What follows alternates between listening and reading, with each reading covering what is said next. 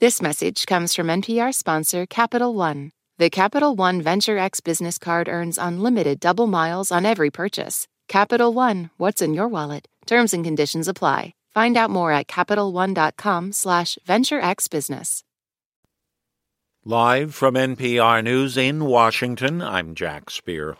A batch of previously secret court documents centering around convicted sex offender Jeffrey Epstein have been released tonight. Epstein killed himself while awaiting trial on sex trafficking charges.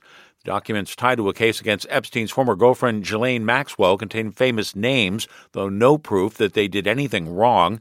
NPR's Brian Mann has more. But what we're seeing here is really a paper trail that came up during litigation that points to alleged friendships and associations between Epstein and all these powerful figures, some extending well after he became a registered sex offender. And one deposition, a woman who says she was exploited by Epstein sexually, then goes on to talk about being present with other powerful men who she describes as Epstein associates, alleged Epstein associates, referring to former New Mexico Governor Bill Richardson, the singer Michael Jackson, former President Trump.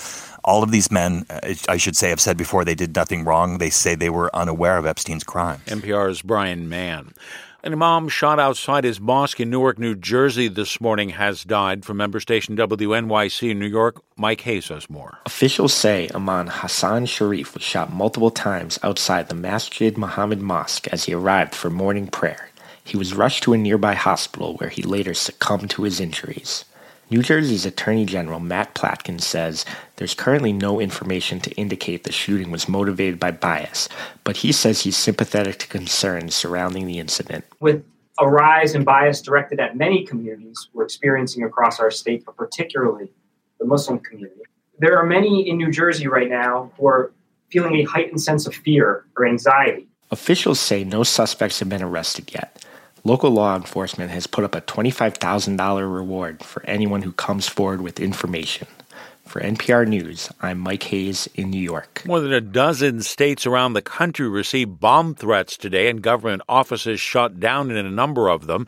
NPR's Greg Meyer reports authorities found no explosives and view it as a hoax. Mass emails sent to state officials warned that bombs would go off in a matter of hours. States from Maine to Hawaii received the threats, leading to temporary closures of state capitol buildings, courthouses, and other government offices. Gabriel Sterling, Georgia's top election official, wrote on social media, quote, "Do not jump to conclusions. There will be chaos agents sowing discord for 2024. They want to increase tensions. Don't let them." The FBI said in a statement it was working with local, state, and federal authorities, but had no information to indicate a credible threat. Greg Myrie, NPR News, Washington. At no time in U.S. history has there been this big of a pool of government red ink. The U.S. Treasury saying the nation's gross national debt has surpassed $34 trillion. On Wall Street, the Dow fell 284 points. This is NPR. Ford says it is recalling around 113,000 F-150s for a problem with the rear axle hub bolts. If left unfixed, the vehicles can roll away while parked or lose drive power on the road. NPR's Camila Dominowski has more. The recall is for some F-150s from model years 2021, 2022, or 2023.